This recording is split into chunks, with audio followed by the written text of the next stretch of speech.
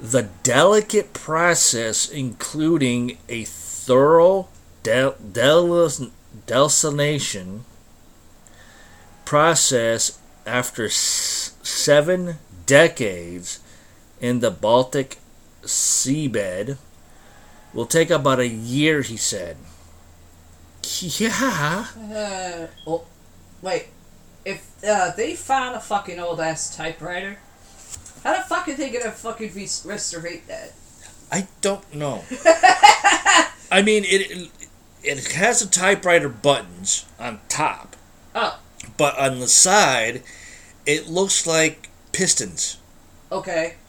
Not where you see the big circle pistons inside of an engine, but the other things that I watch on Junkyard Digs where he would have to hammer and it's like a lever here, lever here, lever here, lever here, where it pops up and down. That's what one part of the side looks like. It looks like an engine part. After that, the Enigma will go on display at the museum. Naval historian Jan Witt from the German Naval Association told DPA that he believes the machine, which has 3 rotors, was thrown overboard from a German warship in the final days of the war. It is less likely that it came from a scuttled submarine, he said, because Hitler's U-boats used the more complex 4-rotor Enigma machines. And of course there's a picture with the diver and the machine that he's got his flashlight on. And it looks like a kind of like a typewriter, like I said. The other side looks like a machine from inside of a car or a truck or whatever with the engine. It's just weird. The Allied forces worked tirelessly to decrypt the codes produced by the Enigma machine, which were changed every 24 hours. British mathematician Alan Turing, seen as the father of modern computing, spearheaded a team at Britain's Park. I can't say the other words, but it's BLETCHLEY. That cracked the code in 1941. The breakthrough helped the Allies decipher crucial radio messages about German military movements. Historians believed it shortened the war by about 2 years. The story was turned into a 2014 movie called The Ignition Game. Never heard of it. Starring Oscar nominee British actor Benedict Cumberbatch as Turing. And that's it for that story. But yeah, this thing, like I said, it's part typewriter on top. Yeah. And on the side right here, it looks like the things I explained that you see on a car. From that long integrated piece on each side where the piston's supposed to be and you have your spark plugs and everything there. Yeah. That's what this machine looks like. Okay. On my side, for more dark news, we're going to a little bit of tech news. Which was written by Michelle Weiner. That I'm saying that's part of her name. Danielle Weiner, part of her name. Wiener, as in Wieners. We have a wiener. Danielle Weiner Browner CNN Business. Of course, this is updated November 11th. Go figure. Like I said, I have a lot of fucking shit, dark news to read. Anyway, New York, CNN Business, McDonald's wants to improve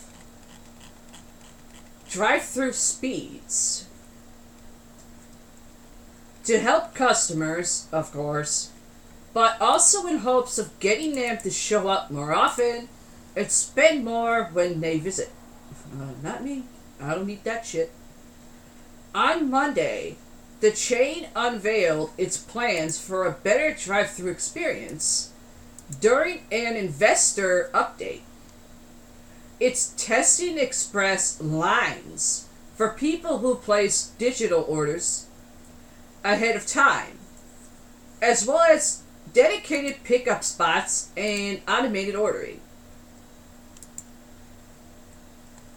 The drive-thru has become even more important for restaurant chains during the shit sandwich of the year, when people want to avoid dining rooms and prefer contactless payment. For McDonald's, MCD, for fucking abbreviations, which that MCD sounds like a mental health disorder, it could also help solve a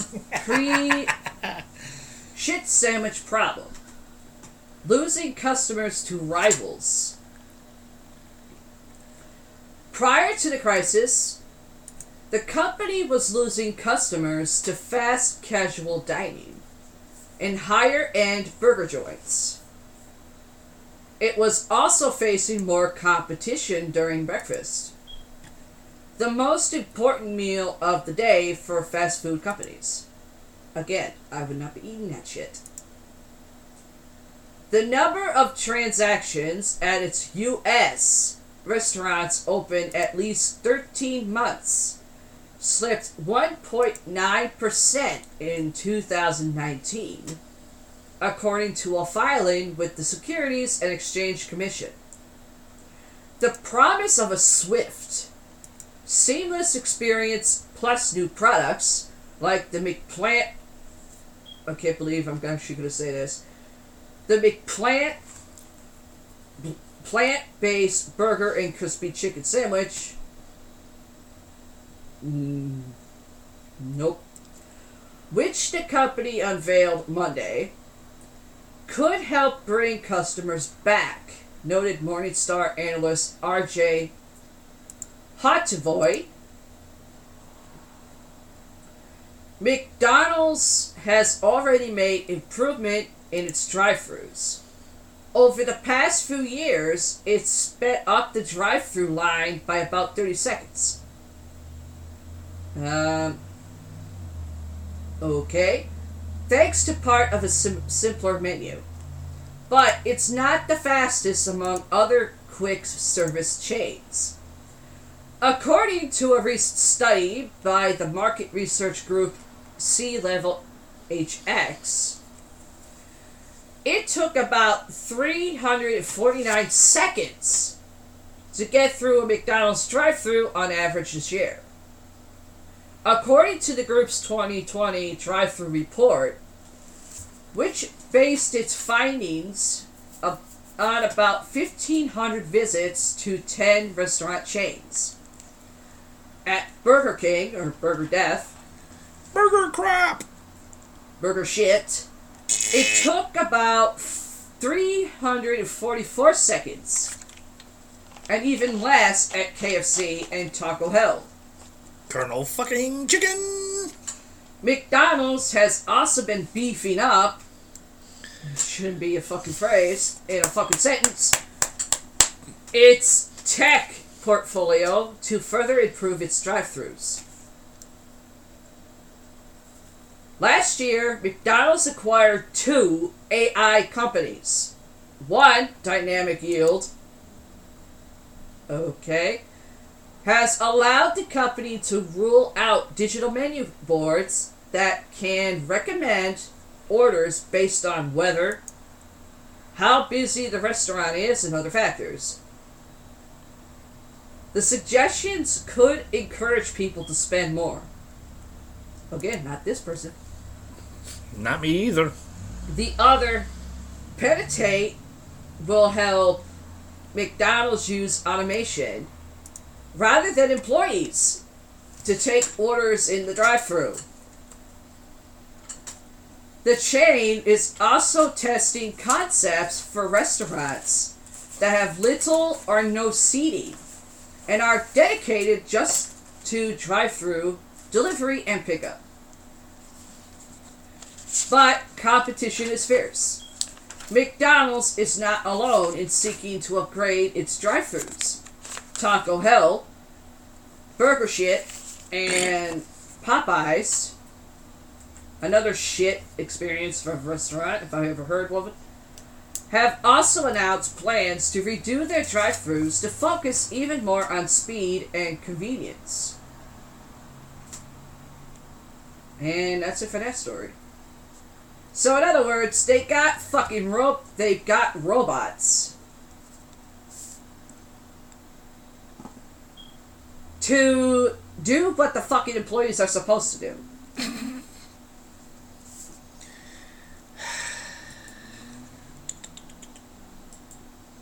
Which is really fucking stupid. Mm-hmm. I don't give a shit how they fucking improve. I am not eating that shit. Well, I did once, but one, I was a kid.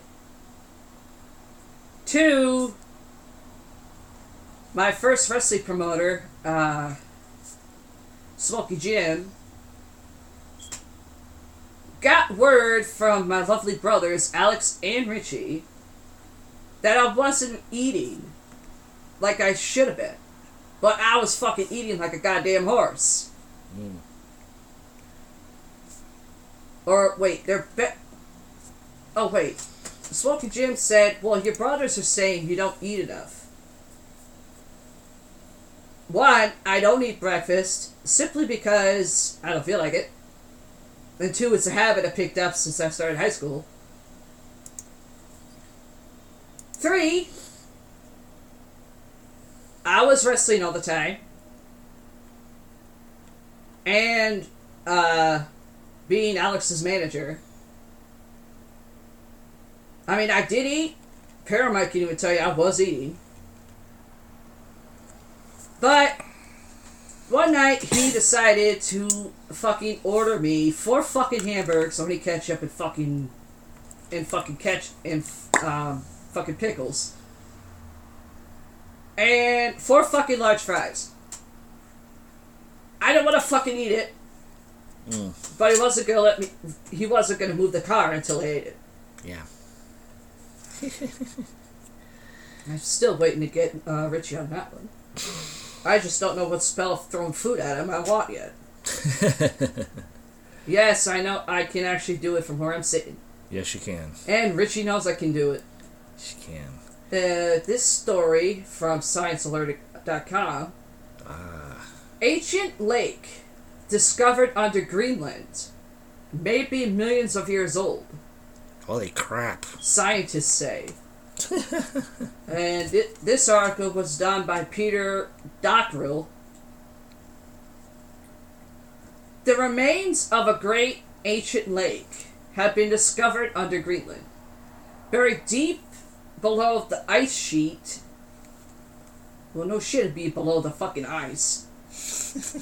In the northeast of the country, and estimated to be hundreds of thousands of years old, if not millions, scientists say.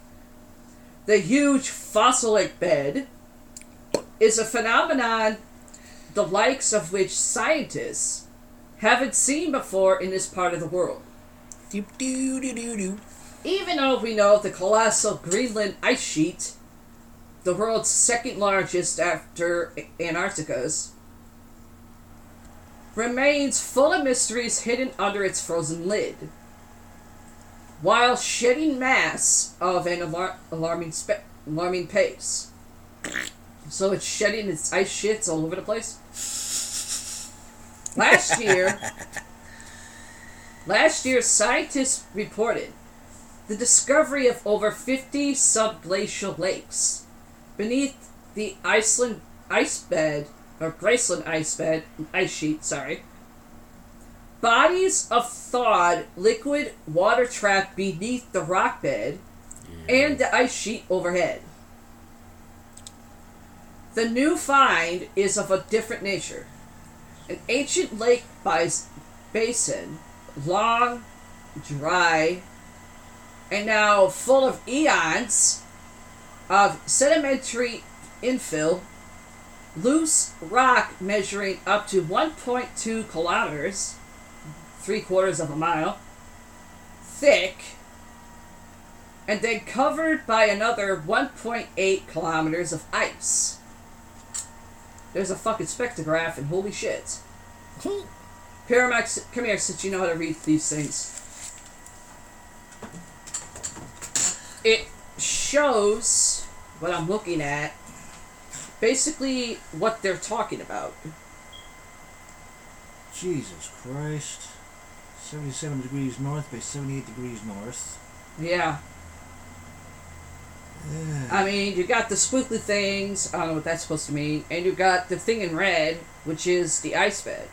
Right, and that's the what's in red is supposed to be the location of the item, and the blue just represents not the area you're supposed to go in. Yeah.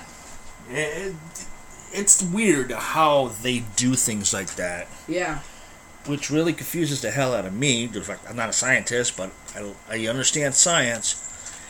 It's just weird that they have to put it that way. Yeah. It's ridiculous. I mean, in the story above, which what I was looking at and showed Paramike, the lake basin, which is outlined in red, fed by ancient streams, which is in blue. When the lake formed long ago, however, the region would have been free of ice.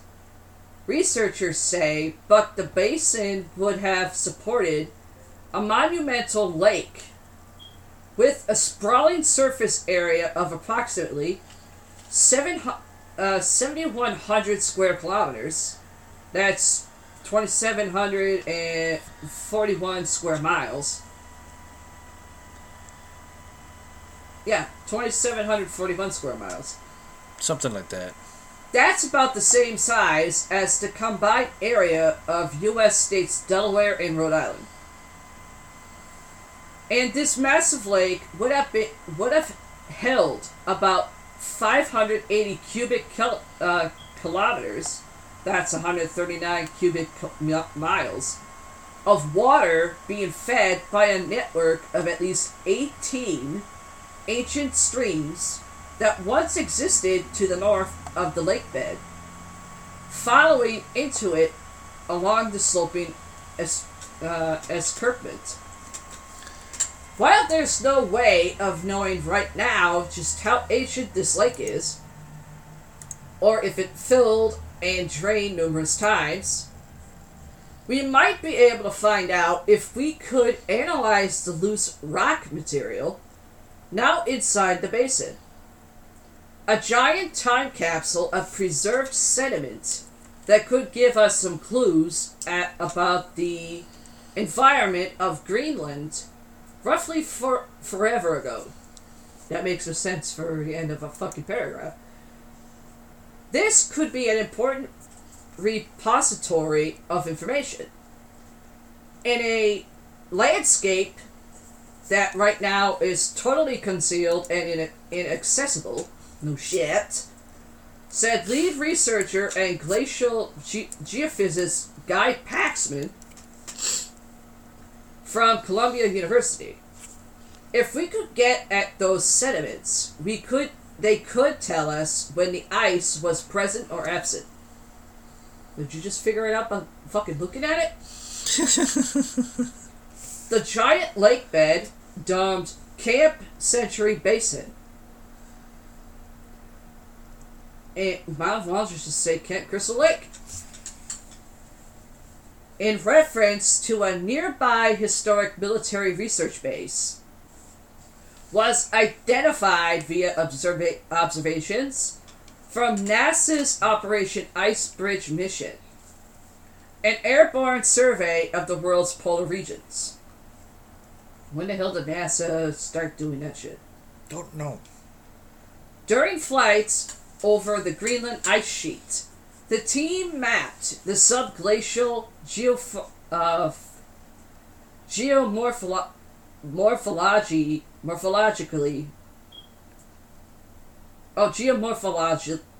bleh.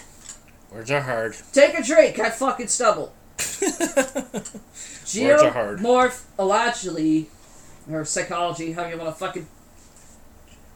You know, same fucking spelling almost. But you got more geomorphologically over the ice using a range of instruments measuring radar, gravity, and magnetic data. The readings revealed the outline of the giant loose mass of sedimentary infill, composed of less dense and less magnetic material than the harder rock surrounding the mass. It's possible, the team thinks, that the lake formed in warmer times as a result of bedrock displacement due to a fault lying underneath, which is now dormant. Alternatively, glacial erosions might have carved the shape of the basin over time. In either case, the researchers believe the ancient basin could hold an important sedimentary record, and if we can somehow drill down deep enough to extract and analyze it, it may indicate when the region was ice-free or ice-covered, reveal constraints of the extent of the Greenland's ice sheet, and offer insights into past climate and environmental conditions in the region. Whatever secrets those deeply buried rocks can tell us about polar climate change in the ancient past could be vital information for interpreting what's happening in the world right now. I highly doubt it. I don't think so. We are working to try and understand how the Greenland ice sheet has behaved in the past, says Paxton. It's not a fucking dog that you have to fucking try to train. It's important if we want to understand how it will behave in future decades. The findings are reported in Earth and Planetary Science Letters. That's the end of that one. Well, since we're talking scientific stuff, yeah, I got one from scientificmirror.com. Okay, shoot. And it says, experts unrevealed the mystery of a lost World War II submarine and its 80 vanished crew members. Now, a lot of you probably is thinking, oh, that has to deal with something with the Bermuda Triangle and shit. Well, I don't know, but we're going to find out.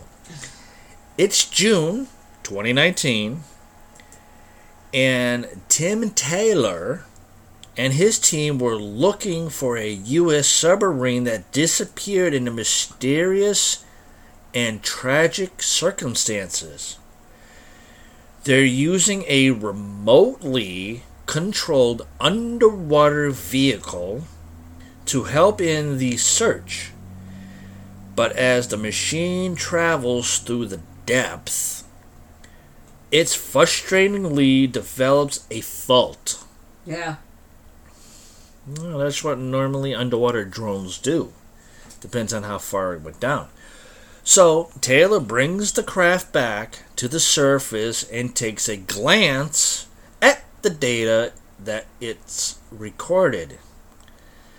Then he spots two strange inconsistencies that prompt him to send down yet another probe, or in this case, another drone.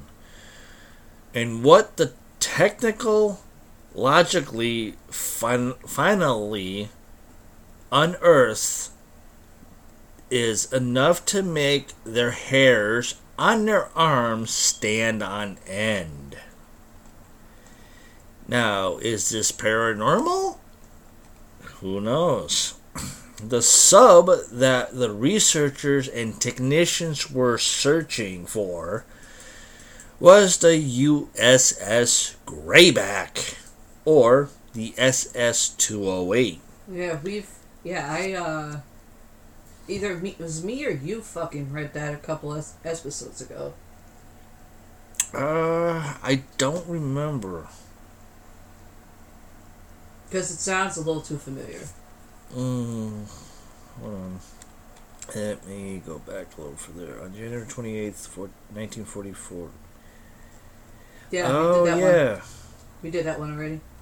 Yeah, okay. Well, he's looking for another one. Another story. Scratch that idea. I got one that might interest some Bible thumpers. Hold on. King David era fort found in Golan may be first evidence of Bible's Geshurites. What the hell is that? I don't know. Let me read. Stunning stone etching of two horned individuals at prayer found at mouth of their circa 11th century citadel in Israel's north could predate famous Geshurite Tel Bethsaida. Dating to around the time of King David 3,000 years ago. What may be the earliest fortified settlement of the Golan Heights was recently discovered during salvage excavations ahead of the construction of a new neighborhood. Incredible rock etchings of two figures holding their arms aloft, basically praying, possibly a prayer with what could be a moon, were uncovered inside the unique fort, which was dated to circa 11th... Okay, this kind of doesn't make sense. 11th-9th century? BCE. Okay, before Christ... Existed, maybe? Yeah. But it should be 9th to 11th century, not 11th to 9th century. Makes some sense. Hey, back then people were stupid in writing. The striking find is being tentatively linked to the Geshurite people whose capital is recorded in the Bible as having been located nearby, to the north of the Sea of Galilee. In a brief Hebrew video about the discovery, co-director Barak Tizin said that when the etching was found near the entrance of the fort, we understood that we had something very, very important. We were astonished to discover a rare and exciting find. A large basalt stone with a Semitic engraving of two horned figures with outspread arms. Why would there be two horned figures praying where it was a site of something in the Bible? Don't know. Don't Somebody write in and explain that one to me. Because more and more people that I've ancested from is proving that we started the stuff that's being celebrated around now. And I know I just heard Richie tell me to calm down. Shut up! You know I'm in a go fuck it all mood, so don't try me, bro. Next to the etching, I know I could have sworn I just heard him. When he hears this, he's saying, "Bring it." You know I can bring it, bro. Next to the etching was discovered a stone table or shelf, which the take a drink of stubble. Archaeologists believe as an altar, upon which was found another seemingly ritual object of a small figure holding what looks to be a drum. Just which people manned the fort, built of large basalt boulders with almost 1.5 meter wide walls, is still an open question. IAA's scientific advisor in the northern region, Ron Bier, told the Times of Israel on Wednesday, the minute the Egyptian pardon me, hold on, let me take a drink. Oh, much better. The minute that Egyptian and Hittite empires were destroyed, there is a big vacuum. There is no historian that writes the history of the era, and we return to a sort of prehistory, which is in quotes, in which we only have physical artifacts to base our assumptions upon. So we go into the realm of speculation. It is impossible to know what really happened, said Pierre. Now, I'm going to read the second sentence again. Or the first and second sentence. Fuck it, I'll read the whole fucking thing. Just so I got a point. The minute that Egyptian and Hittite empires are destroyed, there is a big vacuum. That means there is no historian that writes the history of the era, and we return to a sort of prehistory in which we only have physical artifacts to base our assumptions upon. So we go into the realm of speculation. It is impossible to know what really happened. Again, I love LaForge, even though he was my teacher in quite a few subjects in high school. But that just proved my theory right. Even though he gave me a fucking C+ on the fucking paper. There isn't fucking anything that's recorded from back then. There weren't even scientists 3,000 years ago. No. The small fort was built on a hilltop that would have served as a lookout at a strategic river crossing location at the ELAI River Canyon. Bier said the fort itself is evidence of the era of conflict and struggle for control that began after the fall of the Northern Hittite Empire in Kansura 1180 BCE. Bier told the Times of Israel that his dating of the site in circa 11th or 9th century BCE was made based on physical evidence, mostly the plentiful pottery shards, which point to the early Iron Age, and are somewhat comparable with those found at Israelite sites such as Tel Megiddo, that are dated in circa 11th or 10th century BCE. The ability to identify the pottery is limited. What the fuck do you think pottery was made from? Fucking rock! Clay. What's clay? It's fucking rock! We don't have many comparisons, Bier continued. This is an era of... Oh, I love this one. This is an era of foggy history. How about you just label it history you're not even sure on?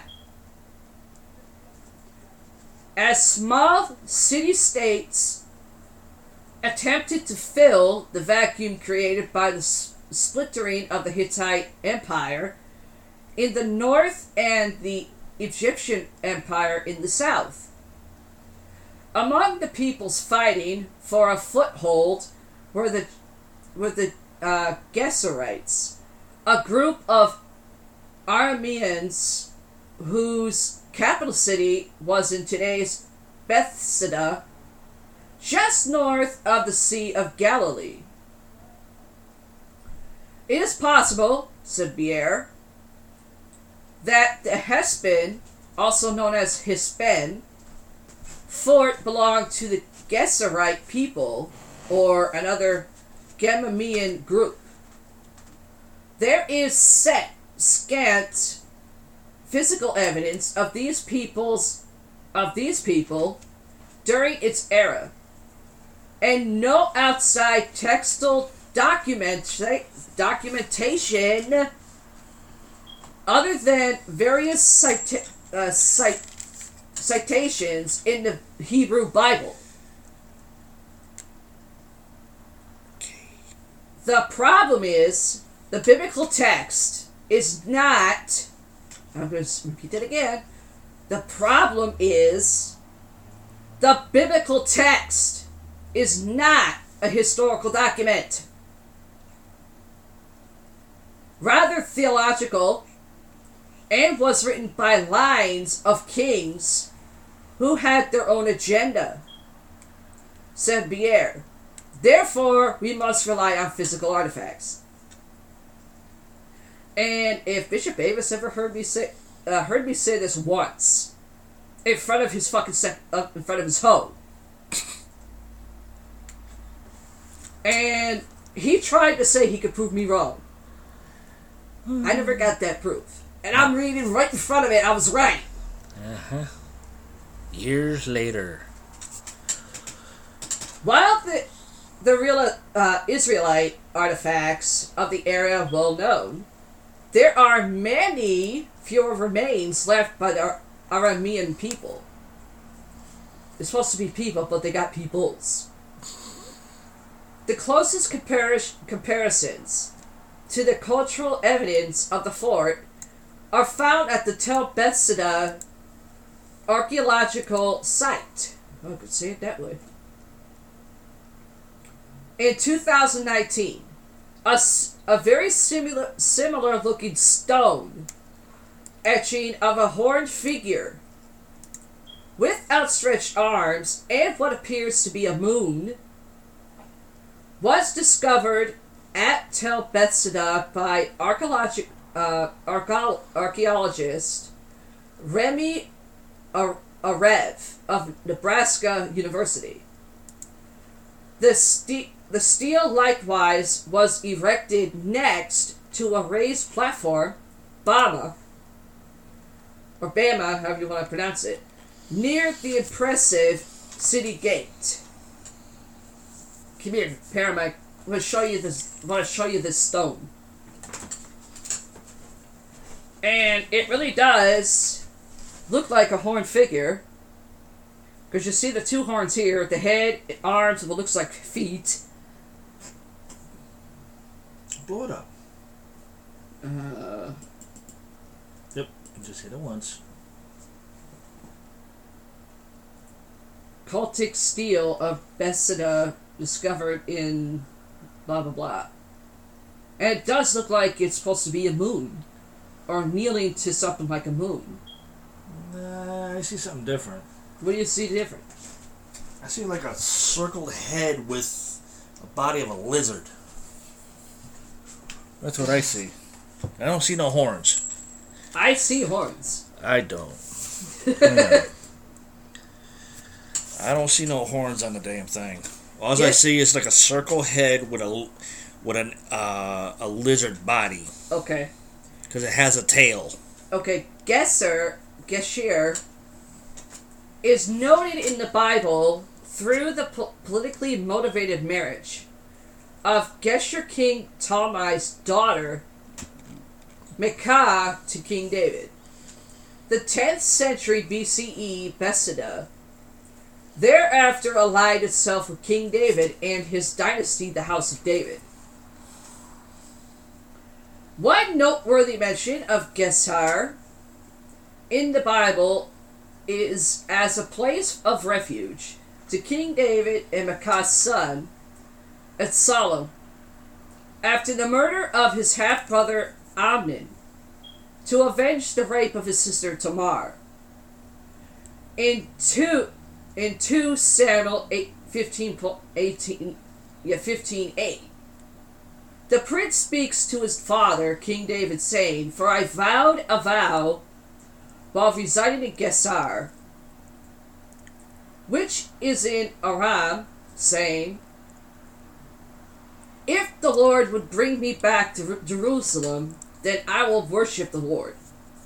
Which means, when I kill the motherfucker, I'm gonna do whatever. Other known Geshur cities are found along the Sea of Galilee shore, including Tel En-Gev, Tel Hadar, and Tel Sarag. But in the Golan such sites are hardly known, according to the IAA press release.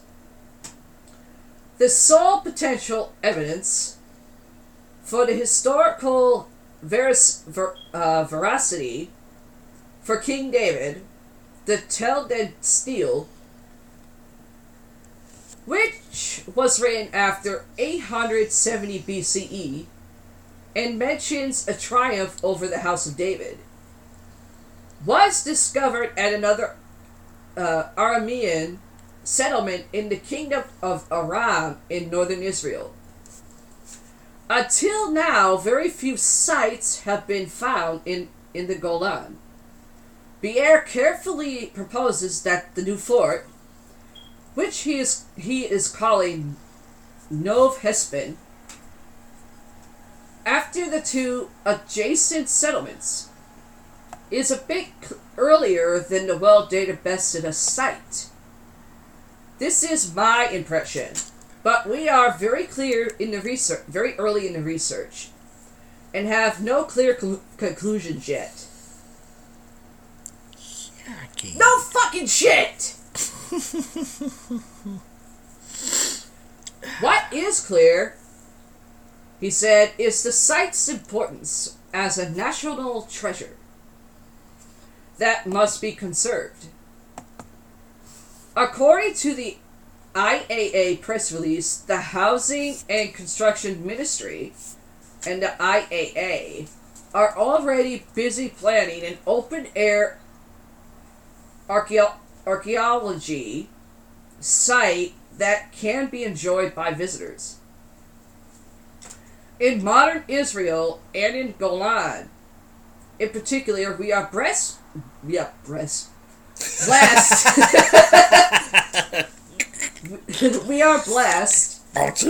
Bouncy.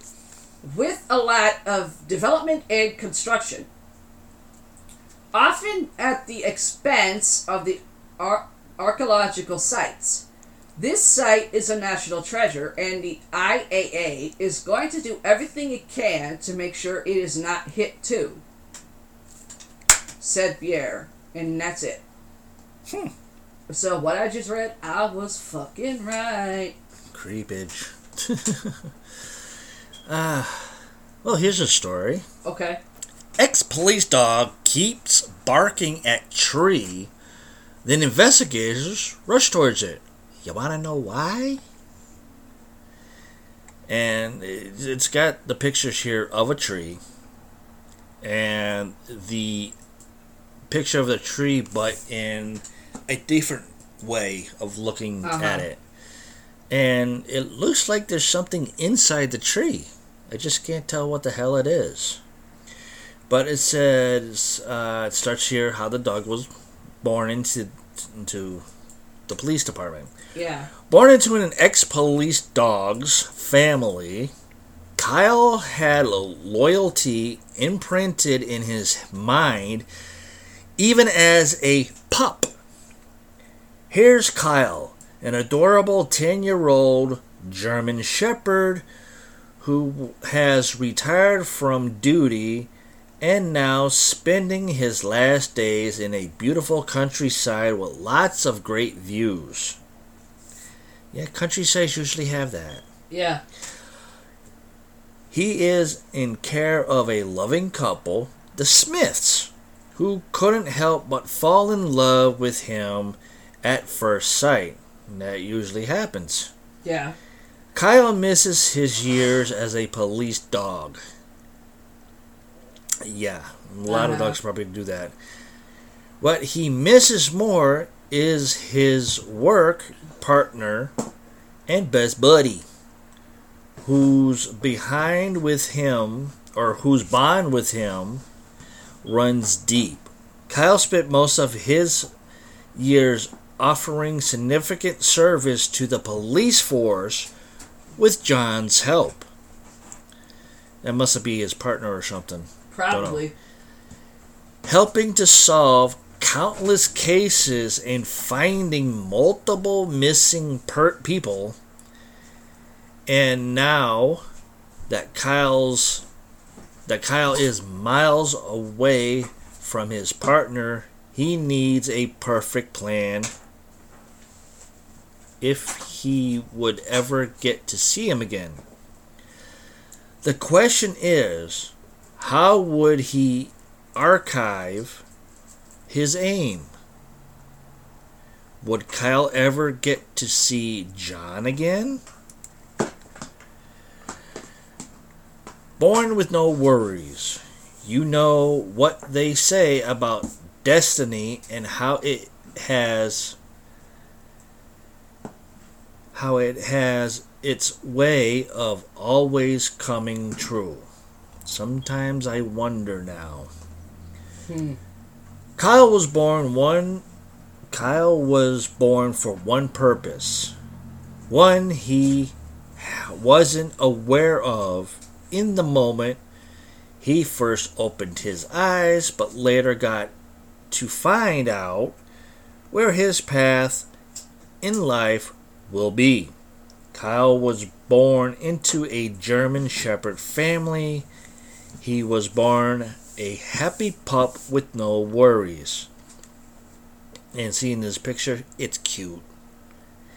Little tiny ankle biter. But fluffy. This story goes on forever, I think. Destined to project. Kyle might be clueless at first as a pup, but he knew he was destined for a far greater purpose as he grew. He slowly learned about his family and his environment. Kyle came from a family of ex-police dogs. His mother was an accomplished retired police dog. Kyle was ready to undertake the family tradition. However, not all his brothers and sisters completed the police academy training. He dared himself face the challenge and make his family proud. Yeah, all three little happy fluff balls. It's a cool picture. But due to the fact this story goes on and on and on, I doubt if we'll get to the tree. But I'm going to post this story up on our website, Everything Paranormal. gear.host /ep.html. Soon. I am working on a news page for it. It's taking me some time. Yeah. But going back to the main picture of the tree, which is really weird. I mean, I've seen night visions, I've seen x-rays for certain things, but this picture takes the cake. Okay. Literally. Come here, I'll show you.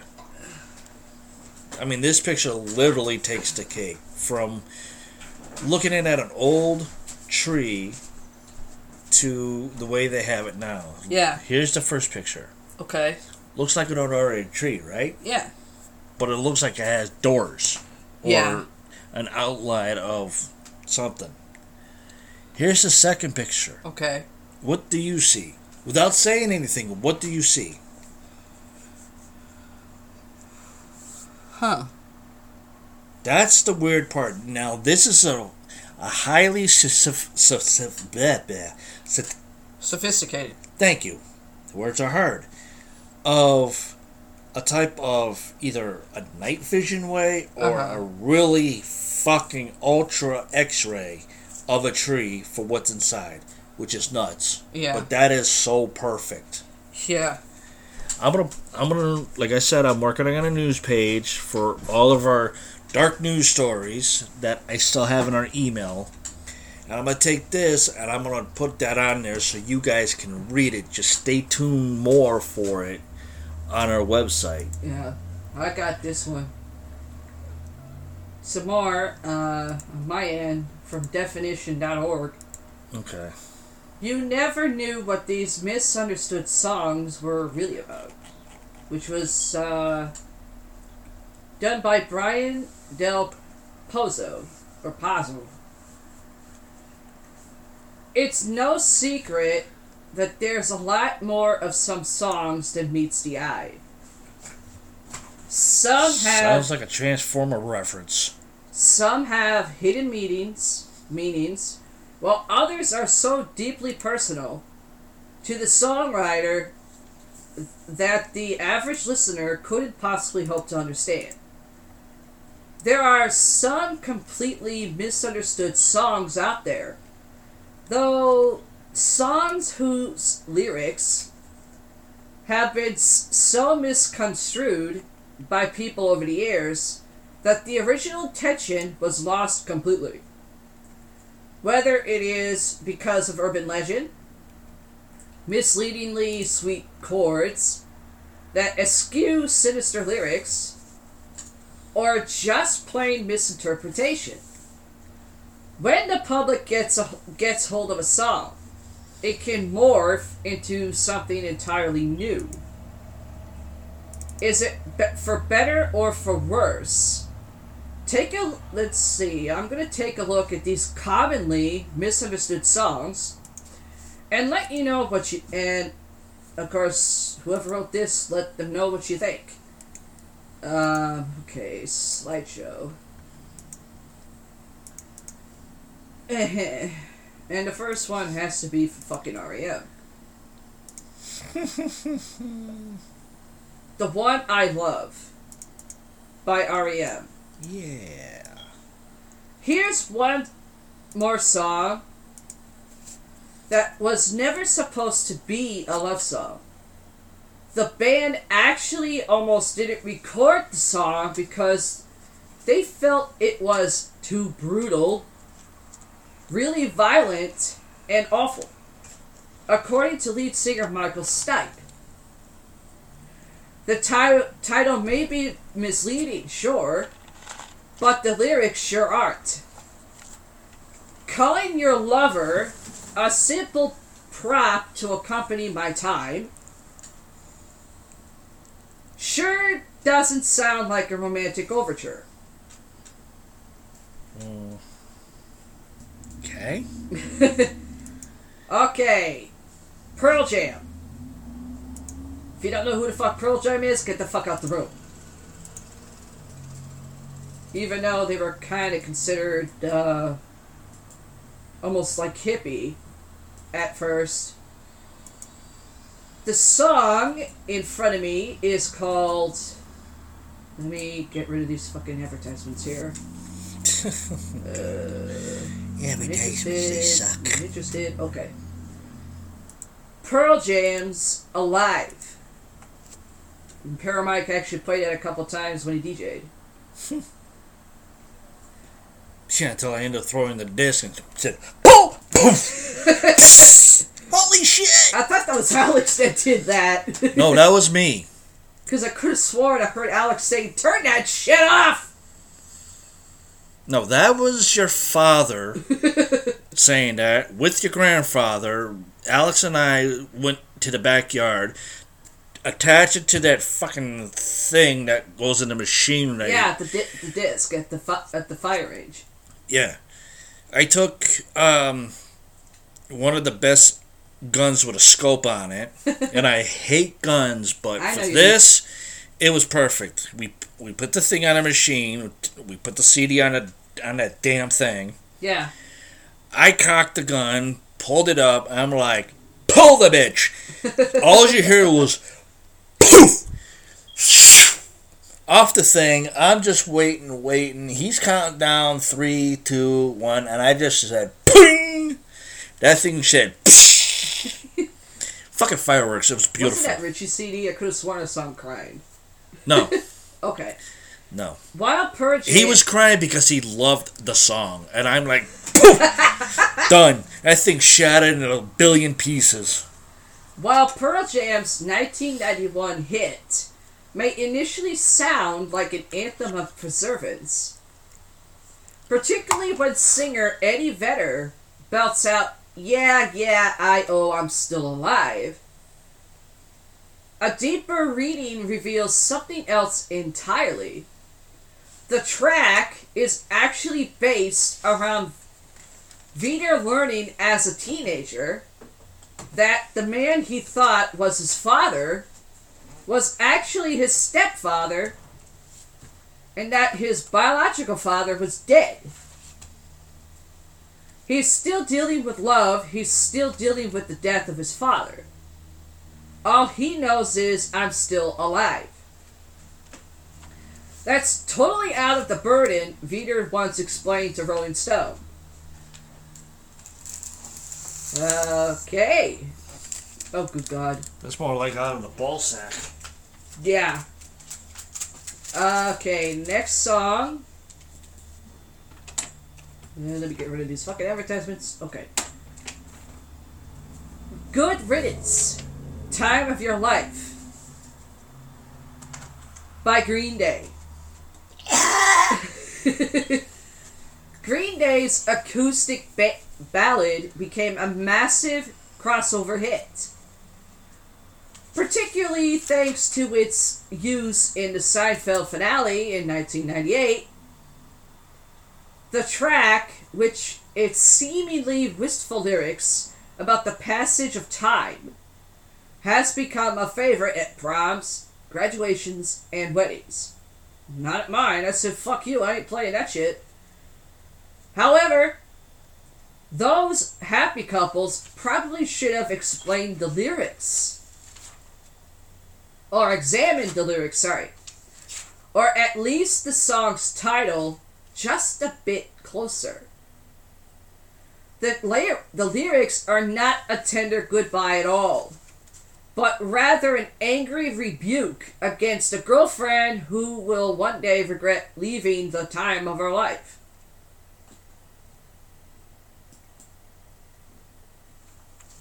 Next, Semisonic, Closing Time. Never heard of these people. Probably a good thing. Semisonic's Closing Time has become an anthem for last calls around the world, as countless bars and clubs play the track at their last song of the night. As their last song of the night. Not Paramike, he said, "Fuck you, I ain't playing that either." However, or actually, if someone wanted him really to play it, he said, "Tip me $40 or more." However, The song's lyrics have little to do with a bar. Instead, they were initially written by singer Dan Wilson about his girlfriend's pregnancy. The band realized the bar connection early on. However, and admitted they realized that's what audiences would think the song's about. That's a little hidden something of figure it out.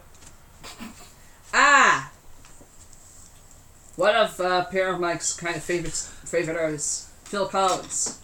Yes! In the Air Tonight, which is actually a song that's misunderstood. Of course. Hold on.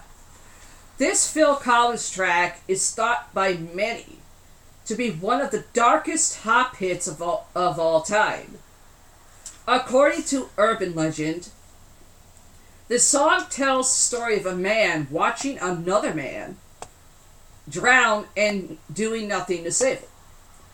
All supposedly seen by Collins himself. The singer then wrote the song, invited the man to a show, and sang it right to his face. The story spread far and wide in the early days of the internet. It was even mentioned in Eminem's hit Stan, which contained the lyric, "You know the song" by Phil Collins. In the Air of the Night, in parentheses, sick, about that guy who could have saved the other guy from drowning, but didn't. Then Phil saw it all. Then at a show, he found him. However, the story is a total fabrication. According to Collins, the song has no specific story to it at all. Let me say it again. According to Collins, the song has no specific story to it at all, and is more a stream of consciousness of the feelings he had after his divorce. Would that be his first wife or his second wife? Had to have been his first wife, because I know he married twice. I don't remember. That's something Paramount can look up for us. Yeah, but I got the song right here too. So Okay. I don't know if I could play it or not. Let's see. Probably won't let you. Well, that's one way to find out. Let's see what happens. If it works. Hopefully. Hopefully, come on. Play it.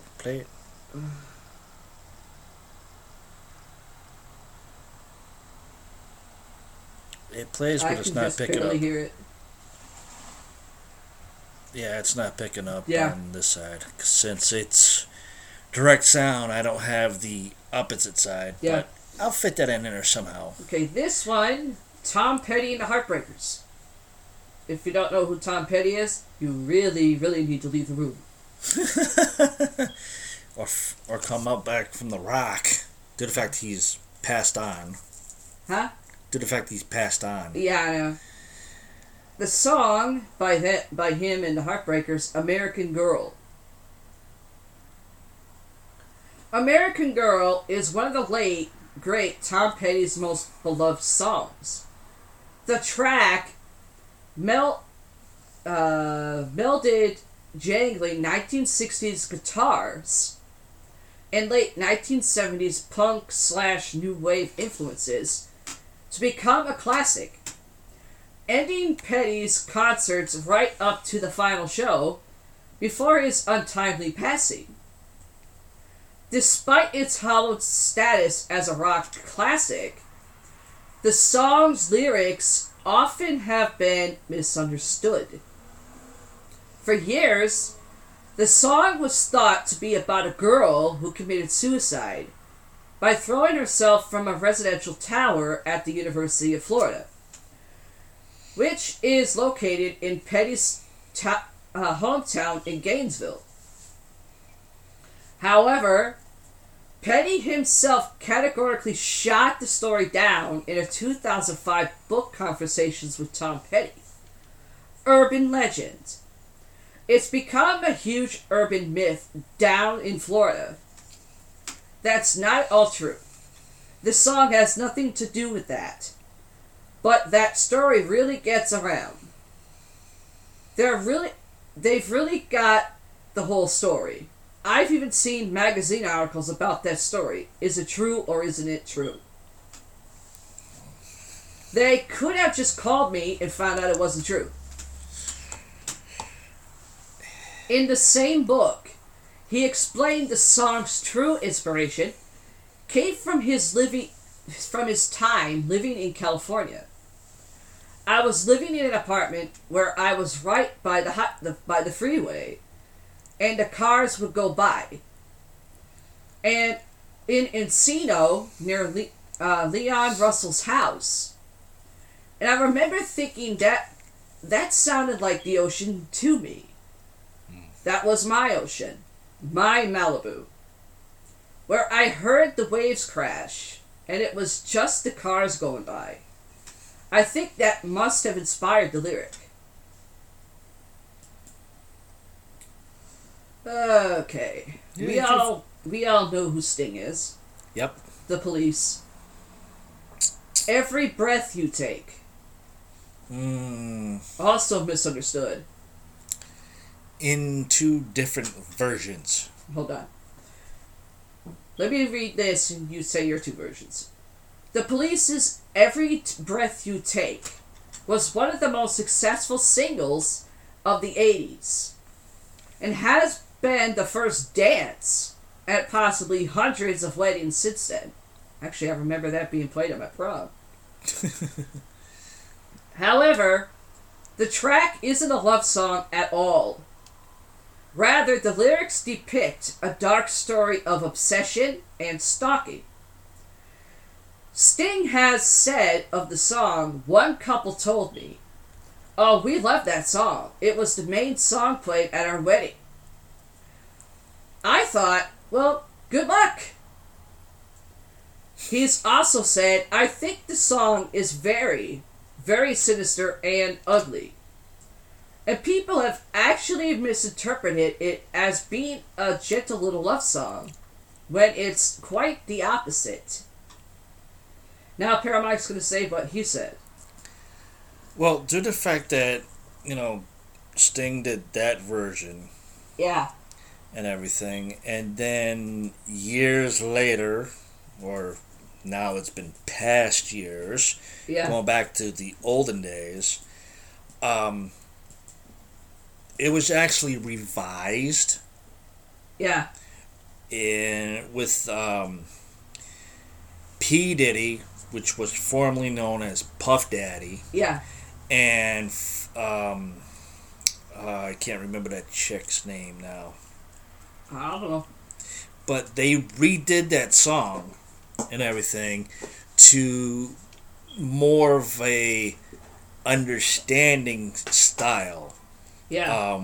And it was done in a way where it was for Notorious B.I.G. and Tupac and everything, because in everyday life, for this new version, updated version, it was the path that you take and the way you walk it and how you foresee your interpretation of the way you want your future to be. Yeah.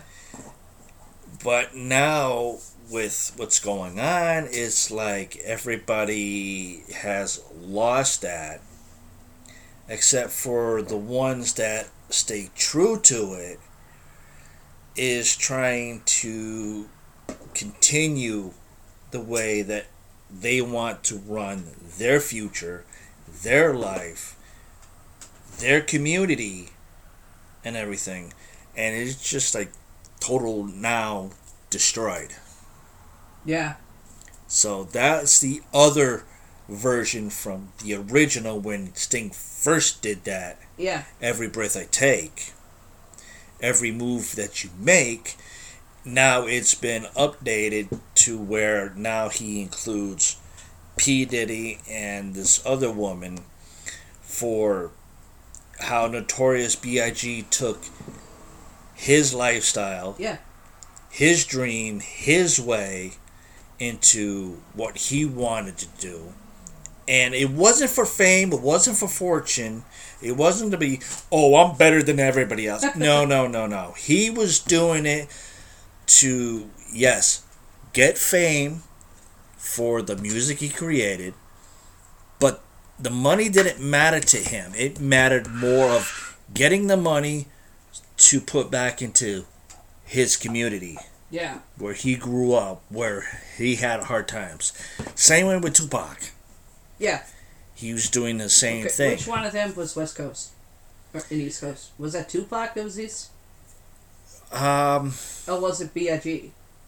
I don't fully remember. There's something I have to look up, but I know that Notorious B.I.G., he was for all over the place. Oh, yeah. Definitely all over the place. Tupac, I don't know.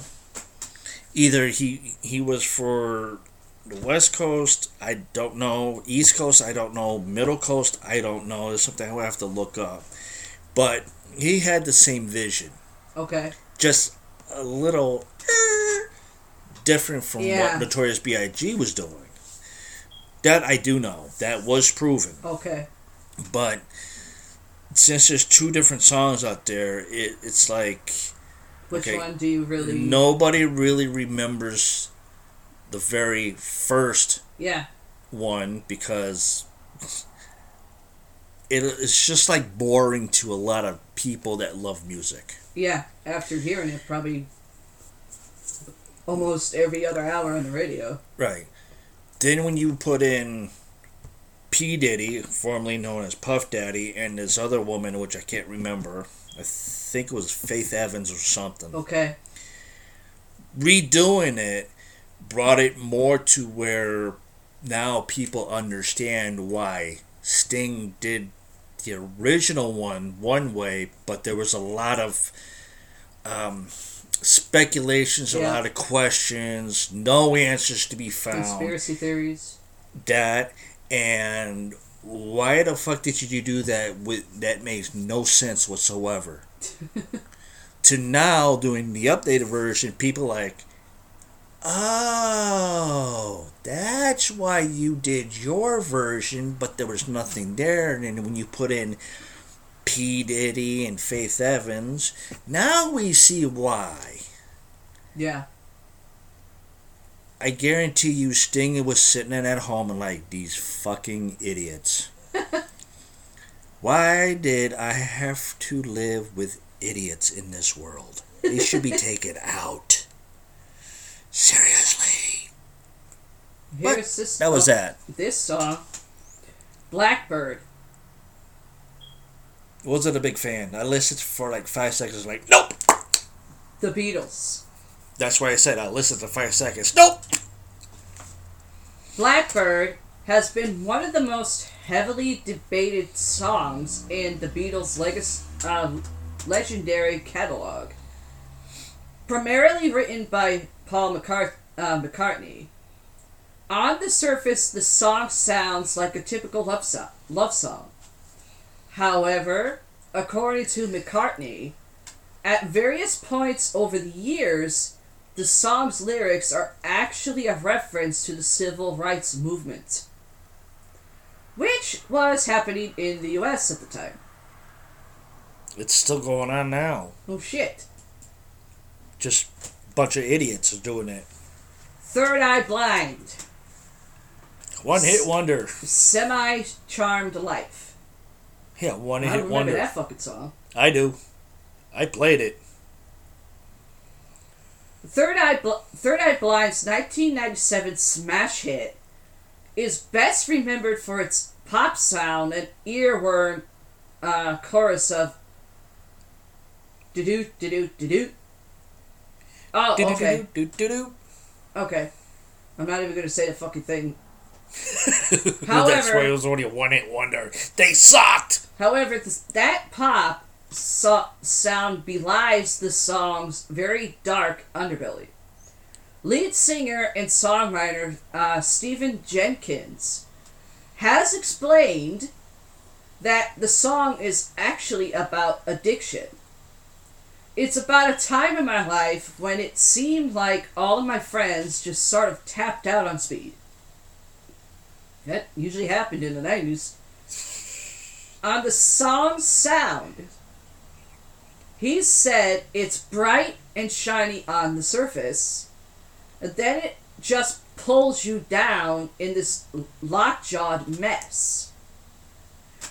The music that I wrote is for it is not intended to be bright and shiny for bright and shiny's sake. No, it was supposed to be for kill your fucking selves, you fucking moron. It's dark times. Bruce Springsteen, which Dave Schrader's a fan of. Born in the USA. Now, before people start slamming us with comments on, oh, the song was great in its time, let me explain it here. Perhaps the most well-known example on this list, Bruce Springsteen's Born in the USA, has been consistently misunderstood for more than 30 years. That's from a bunch of dumbasses.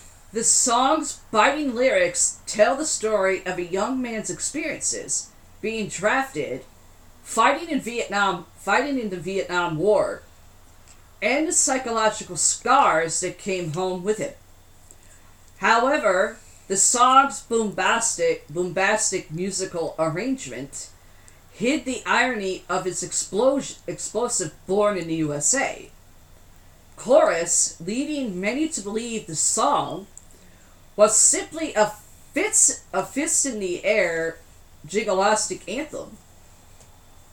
Springsteen, who particularly bristled at the song, seemed name-dropped by then-President Ronald Reagan, attempted to clarify the song's meaning through numerous interviews and eventually introduced an acoustic version of the song that stripped away the bombastic elements. That's why I said a bunch of fucking idiots. Bonnie Tyler. Total Eclipse of the Heart. And Paramount just gave me a look like, what? Total Eclipse of the Heart is one of the biggest power ballads to ever merit the name. It appeared on Bonnie Tyler's 5th studio album, Faster Than the Speed of Night. And it topped the charts for the whole year. Yeah, that was a bit annoying on the radio. Eventually becoming her biggest hit. What many don't know, though, is that Total Eclipse of the Heart began as a love song for vampires. That I knew. The song was written for Tyler by producer Jim Steinman, after she rejected the first 2 songs he offered her.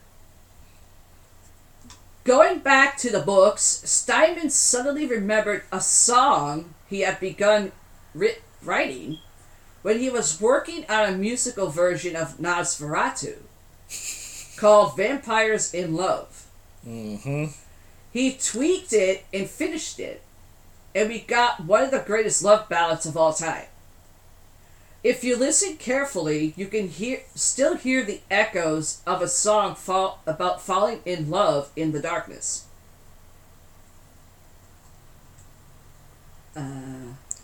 That's only if you can find the unedited version of that music. Other than that, the real one, you're not going to be able to hear it. No. That I do know. Even in the video, you're not going to be able to hear it. No. Well, I heard it. Sarah Bareilles, Love Song. I don't know who the hell that is.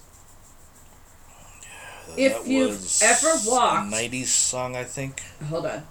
If you've ever walked through a lobby with a piano that's free to use, or you listened to the radio in 2007 at all, chances are you've heard the distinct chords of Sarah Bareilles' chart-topping breakout single. It would seem pretty easy to guess that a song called Love Song would be, well, a love song. But the chorus shoots that notion down as soon as it starts. Even more interesting, though, is the fact that this love song was never even about a guy or a girl, for that matter. Bareilles wrote the song in a fit of frustration after her record label reacted coldly again and again to songs she had written. I started to get really insecure about it, and then I got really pissed off at myself for caring what anybody thought. Love Song was her way of saying to her label, "This is me, take it or leave it." Let me say that again, because I think our third cat Patches just kind of interjected his... What? No, he just woke up from a nightmare. Oh. So I gotta go take care of him. Okay, the song Love Song was her way of saying to her label, "This is me, take it or leave it." It's a very good thing they decided to take it. Now, this one is from The Clash, London Calling. Why does that sound like London Bridges? It's a Fergie song. This song, though it evolved to take on a wider meaning, including the common interpretation that it is a criticism of British politics and international relations, was originally about something much simpler. In 1979, a British newspaper ran a headline that warned that with rapid global warming, there was a risk that the Thames River might overflow and flood London. When Mick Jones found this out, he, in his own words, flipped. So the song is less about politics and more about a fear of drowning.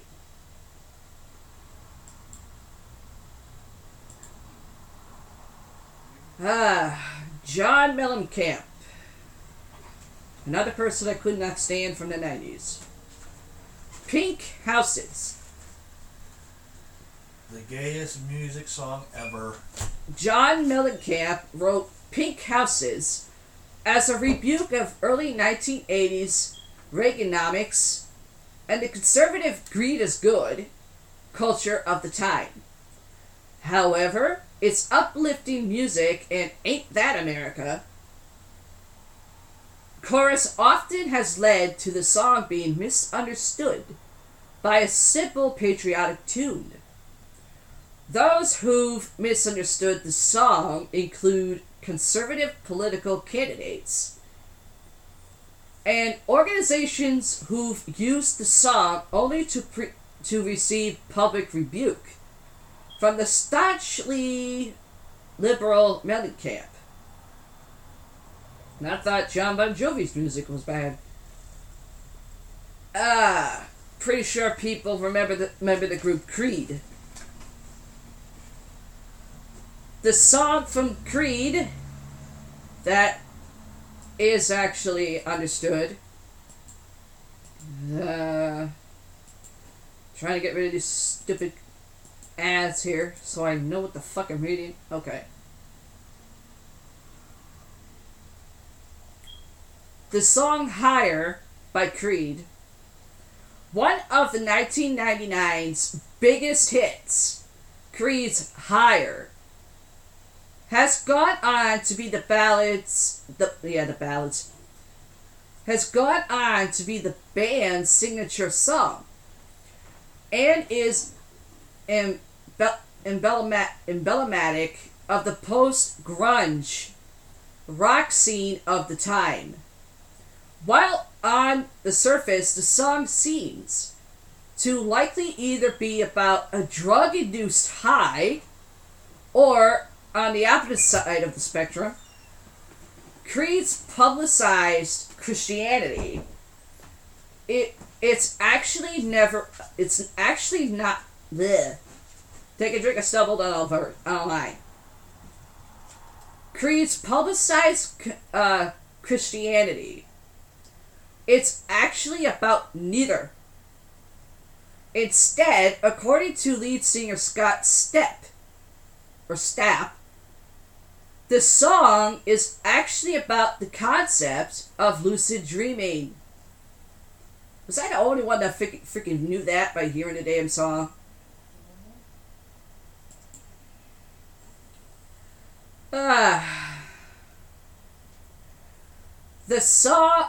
The Weezer, if anybody remembers them, probably not. Weezer, with the song Buddy Holly. Well, first of all, this song isn't really about Buddy Holly at all.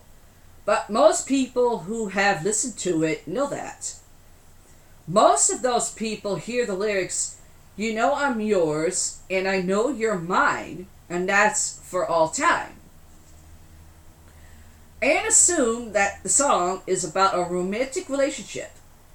But singer Rivers Cuomo tells a different story, which is in his words, "It's about a particular girl I knew. It's about my commitment to her, my willingness to defend her.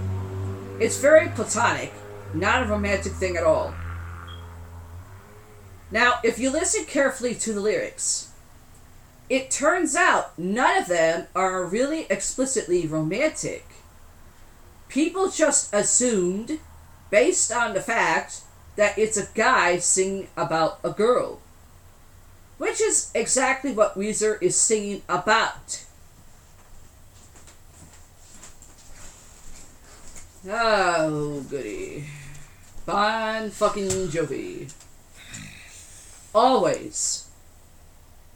I'm sorry, wasn't that a song by another band? Always. Yeah. Really, really old band from, like, I think the 50s or the 60s. I'm not sure. Oh, Saliva. That's what I think when I see the song Always. Well, that was then.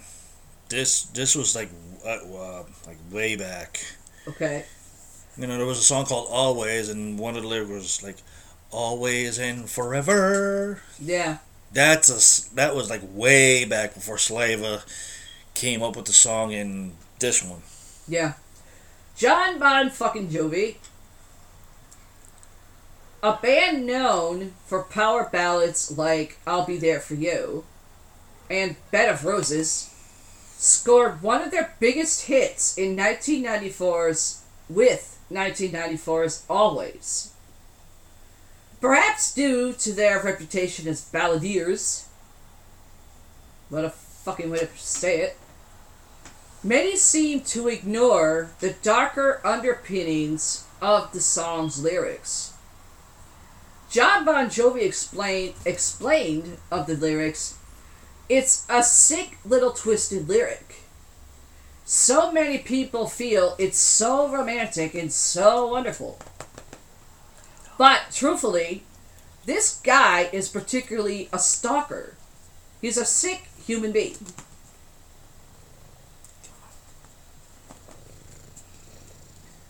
Bob Dylan. Mr. Tambourine Man. Many think that Bob Dylan's 1965 classic, Mr. Tambourine Man, later famously covered by the Byrds, was an autobiographical song about the singer finding his musical muse through drugs. However, the song is actually a tribute to touring musician Bruce Langhorne, who played in Dylan's band and played a large Turkish frame drum, similar to a tambourine in performances and on recordings. I wasn't around. Bob Dylan was around, so... Neither was I. TLC. Waterfalls. That was Left Eye's last song ever. The popular conception is that TLC's 1995 smash, Waterfalls, is about slowing down, appreciating what one has, and not rushing into life or relationships. I could say something about that, but I'm not. Someone out there knows what I mean on that one. I think that was on the album Scrub, I believe. While there's some truth to that, at least in the chorus, it ignores the fact that the song is about social issues of the mid-90s, including explicit references to HIV and AIDS in the lyrics.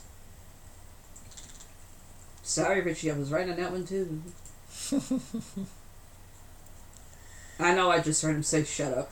Yeah, T-Boz, Left Eye, and Chili. Mm-hmm. That's what TLC stands for. Oh, God. Peter, Paul, and Mary. I knew it would be too soon before I saw this fucking title. Puff the Magic Fucking Dragon. Really? Good Lord, I hated that fucking song. Puff the Magic Dragon was obviously about drugs, right? Wrong.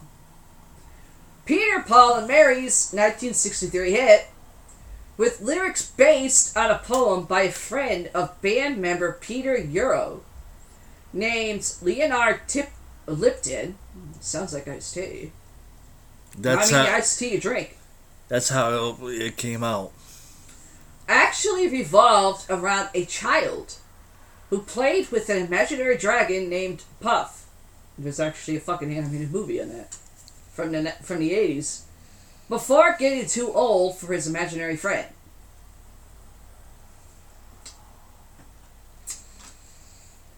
I still say it's about drugs. I don't give a shit. Who the fuck you think you are? If you fucking listened to John, Paul, and Mary and thought, oh, Puff, Peter, Paul, Mary. Get it right. Whatever. Peter, Paul, Mary. And you actually listen to the song Puff the Magic Fucking Dragon.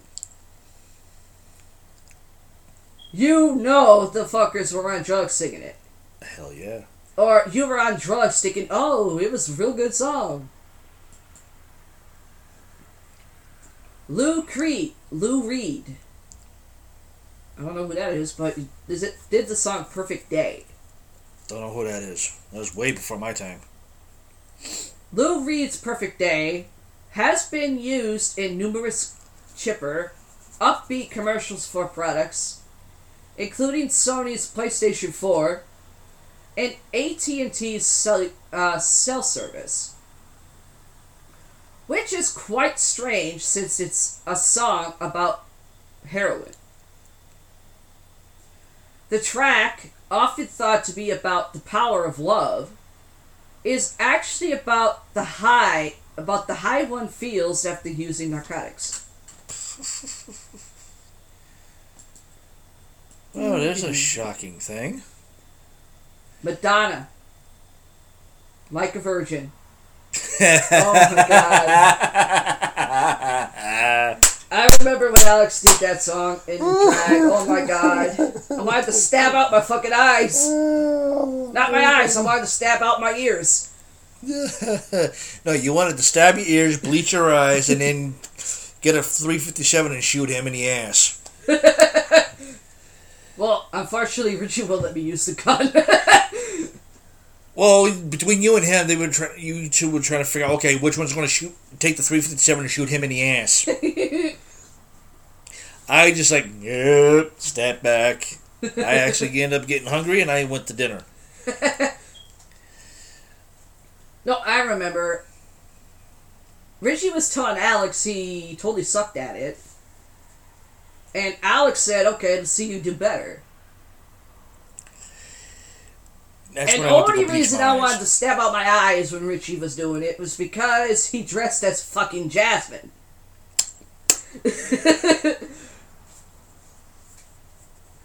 While it may seem obvious that many of that Madonna's Like a Virgin is an odd ode, ODE, to a young woman having sex for the first time.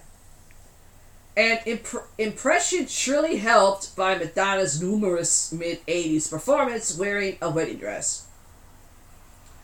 The song was actually written by songwriters Billy Steinberg and Tom Kelly about how vulnerable Steinberg felt getting into a new relationship.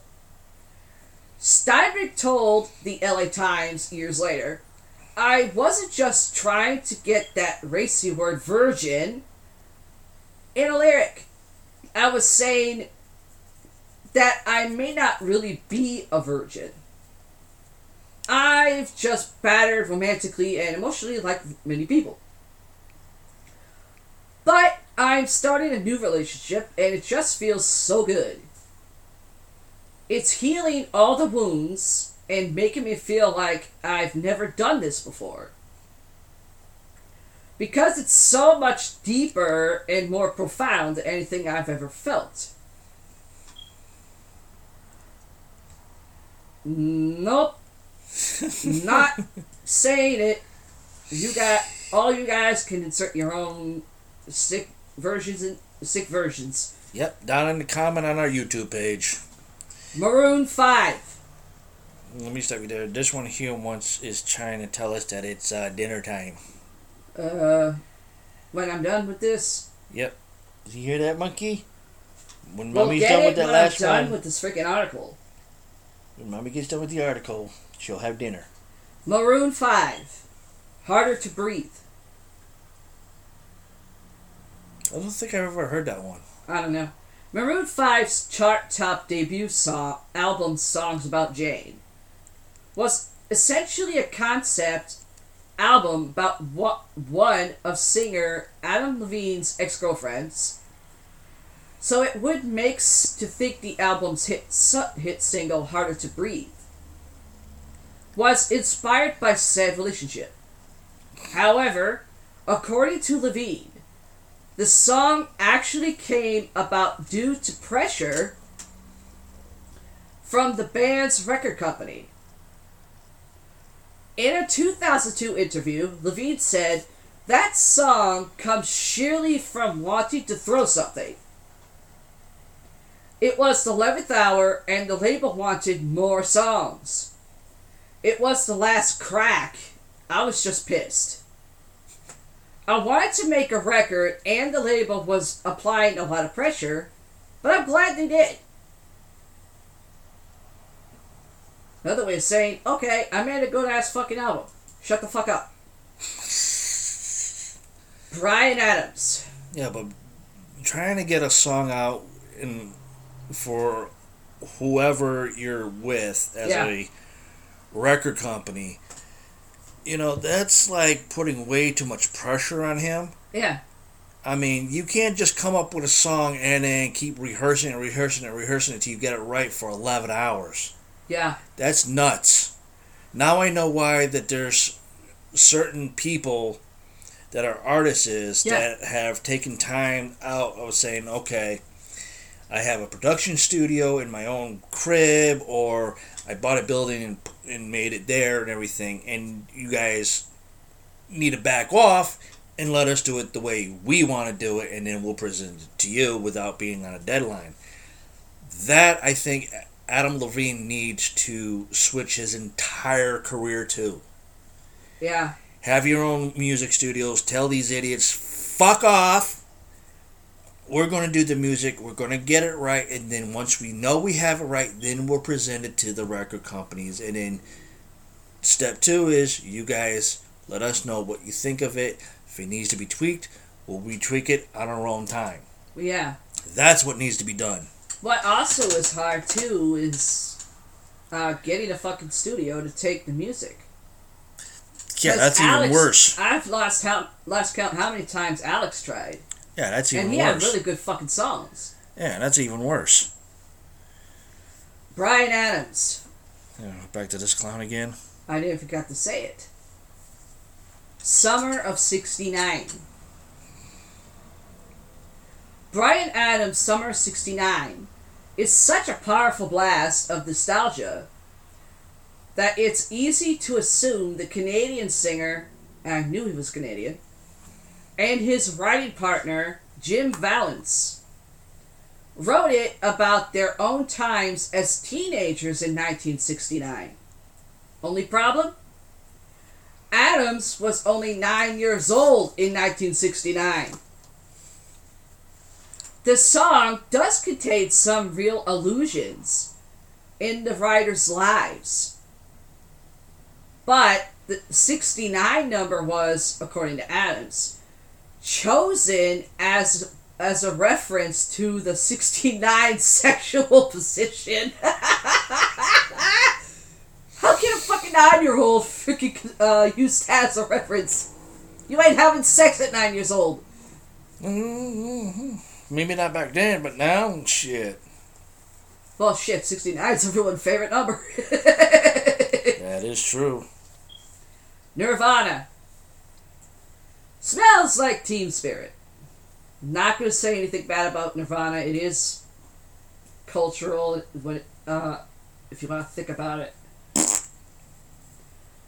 Nirvana's Smells Like Teen Spirit has been hailed as a generational masterpiece pretty much since the day it was released in 1991. Only issue is, no one seems to know what it's really about. Even Kurt Cobain himself. The title... Well, of course he wouldn't know. He was hocked up on drugs. The title famously came from band acquaintance Kathleen Hanna, who wrote Kurt Smells Like Teen Spirit on Cobain's wall.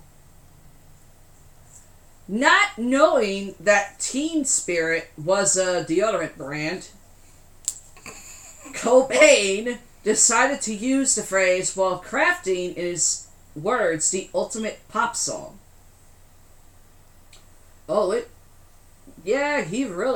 It really did pop though. In Michael Azerrad's Nirvana biography, Come As You Are, the story of Nirvana, Cobain said that he intended to describe what I felt about my surroundings and my generation and people my age. However, he contradicted himself in the same book, saying the song was making fun of the thought of having a revolution. Drummer and future Foo Fighters leader Dave Grohl has gone on record as saying the lyrics have no actual meaning. Who are they gonna believe? Someone who didn't know what the fucking lyrics were about, or someone who was actually in the band? MIA. Who the hell that is? Paper Planes. Sounds like something for drugs. I think I've played that a few times. Many think MIA's 2008 hit, Paper Planes, was about a drug dealer. However, the singer herself explained that the song was actually about the immigrant experience in the United States. She explained, I was thinking about living in Bed-Stuy, whatever that means, waking up every morning. It's such an African neighborhood. I was going to get patties at my local, and just thinking that really the worst thing that anyone can say to someone these days is some shit like, What I want to do is come and get your money. People don't really like the immigrants or refugees contribute it to culture in any way. That they're just leeches that suck off whoever. Suck from whatever. So in the song, I say all I want to do, sound of gun shooting and reloading, cash register opening, and take your money. I did it in sound effects. It's up to you how you want to interpret. America is so obsessed with money, I'm sure they'll get it. She kind of has a point. That's not the only thing she has a point in. She's also missing, there's a bunch of dumbass motherfuckers that causing wars. Yeah. The Beatles, again, Ticket to Ride. Never heard of that. Screw you, well, Boulevard. we know Chris Jericho's a fan of the Beatles. If you ask Chris Jericho who he thinks is the best band, who's going to pick that? Yeah, because he only loves two people in that whole thing. Well, Ringo Starr and the other clown that has a boulevard named after him.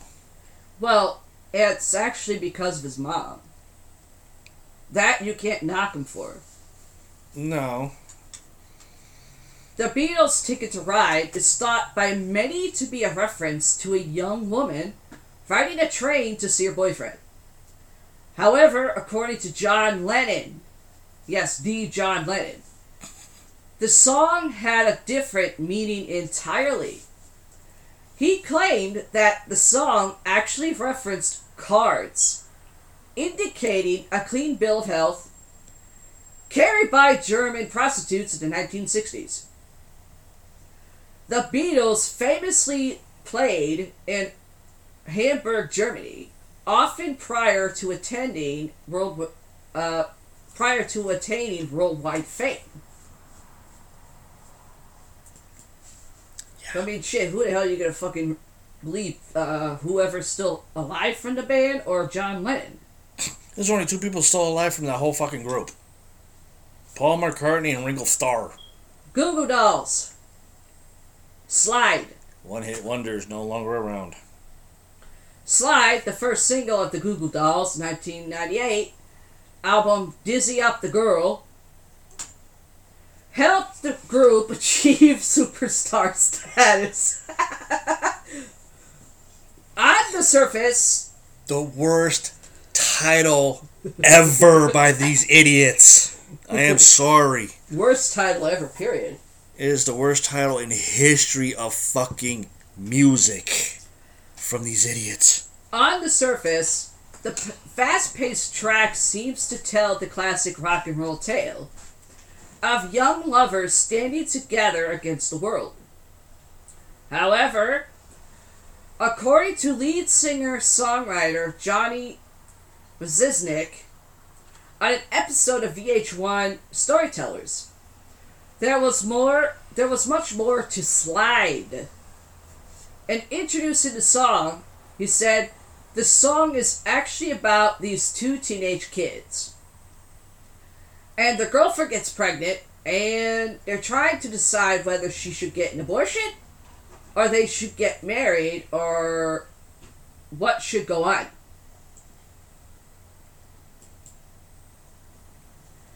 U2, another UK band. One, as in the song One. Not number one, the spelling One. When U2 released One in 1991, the song became one of the legendary group's biggest hits. In the years since, the track has come to be seen as an ode to togetherness, be it romantic, platonic, or fraternal. However, the track was actually written at a time when U2 was splintered and in disagreement about the band's future.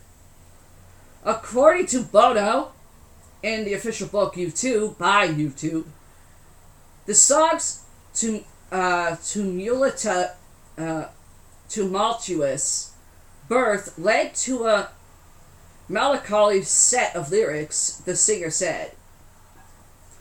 There was melancholy about it, but there was also strength. One is not about oneness, it's about difference. It's not the old hippie idea of let's all live together. It is a much more punk rock concept. It's anti-romantic. We are one but not the same. We get to carry each other. It's a reminder that we have no choice. I'm still disappointed when people hear the chorus line as got to rather than we get to carry each other. Like it or not, the only way out of here is if I give you a leg up the wall and you pull me after you. There's something very unromantic about that. The song is a bit twisted, which is why I could never figure out why people wanted it at their weddings. I have certainly met 100 people who've had it at their weddings. I tell them, are you mad? It's a song about splitting up.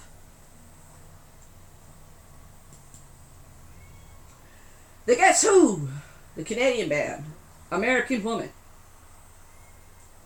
Is that a Lenny Kravitz song?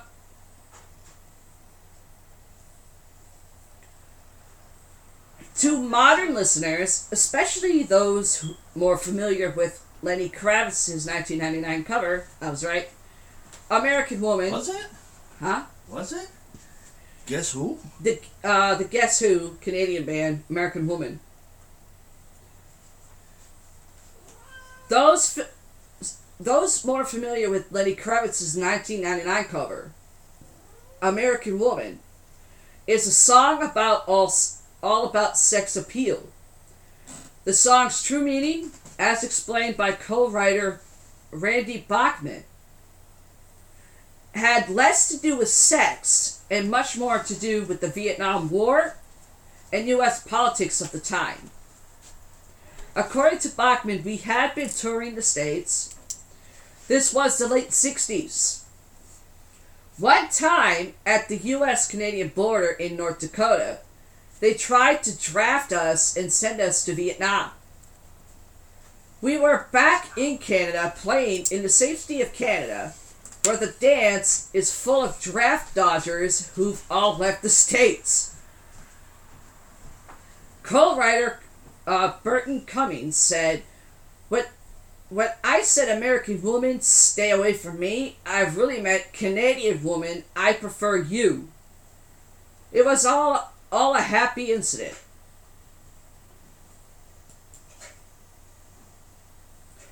Okay, the band The Cure, whatever that means, the song Just Like Heaven. While The Cure's Just Like Heaven song sounds like a typical love song, the lyrics are actually a bit more complex than that, according to lead singer Robert Smith.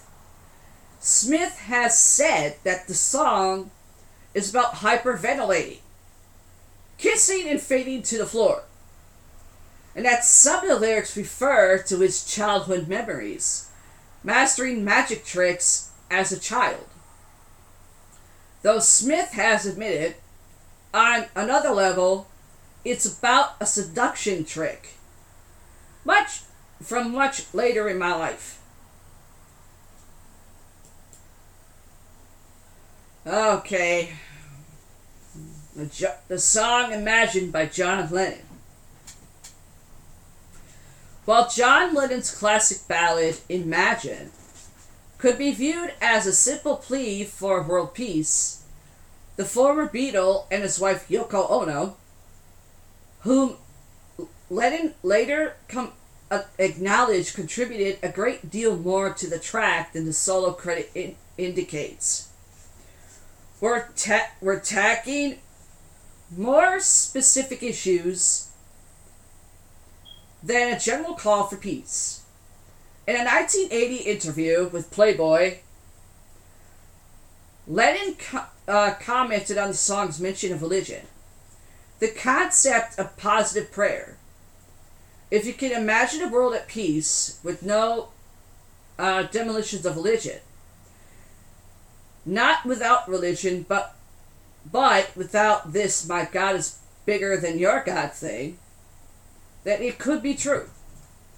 The World Church called me once and asked, can we use the lyrics to imagine and just change it to imagine one religion? That showed me they didn't understand it at all. It would defeat the whole purpose of the song, the whole idea.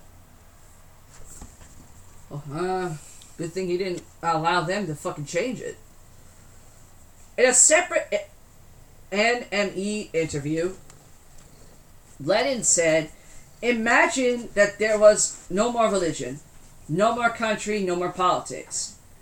It's virtually the Communist Manifesto. Even though I'm not particularly a communist and I do not belong to any movement, there is no real communist state in the world. You must realize that. The socialism I speak about is not the way some daft Russian might do it, or the Chinese might do it. That might suit them. Us, we should have a nice British socialism. Okay, the Runaways, Cherry Bomb. Not the drink cherry bomb. This next song isn't quite misunderstood lyrically, but the story of its creation is. The Runaways' Cherry Bomb is an all-time classic rock song and the by far biggest hit of Hall of Famer Joan Jett. But it wasn't written to be one, and the band didn't build their catalog around it. In fact, the song was actually written in about 5 minutes. According to the band's manager, Kim Fowley, according to Fowley, he and Jett wrote the song for future band member Sherry Curry's audition because the rest of the Runaways didn't know the song Curry wanted to sing. Portugal, the man. I don't know who the hell that is. Feel it still. And by looking at him, really doesn't have a good taste in clothes. While California band Portugal, the Man's 1917 hit single, may initially sound like an ode to singer John Gorley's young daughter, the song was actually written from a less personal, much more political place. In a 2017 interview, Gorley explained, it's another one of those lyrics that just kind of seeps in. With all the talk right now of building a wall at our borders and the Berlin Wall, it was so much just like the image that you had in your head growing up that these people were surrounded by a wall. And why do we need that? I kind of agree with him on that one. Okay. There you go. Alright. I'm going to continue this at the next one because I'm starting to get parched. Because I really don't know how long this list goes. That's like my other one. Okay. You stop it. But Jesus Christ. I'm going to keep it the way it is. And, I'm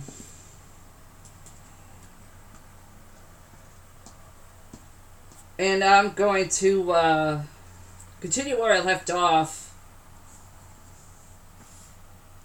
Yep. The next one. Yep, the next podcast show would be episode 14, I believe. Or we can do episode 13, part 1. Something like that. Anyway, hope you guys enjoy it. This is Paramike for Everything Paranormal Podcast Show 2021. And in the dark side of Fuck You Everything is the lovely Gothic. I'm Paralore. Bye bye.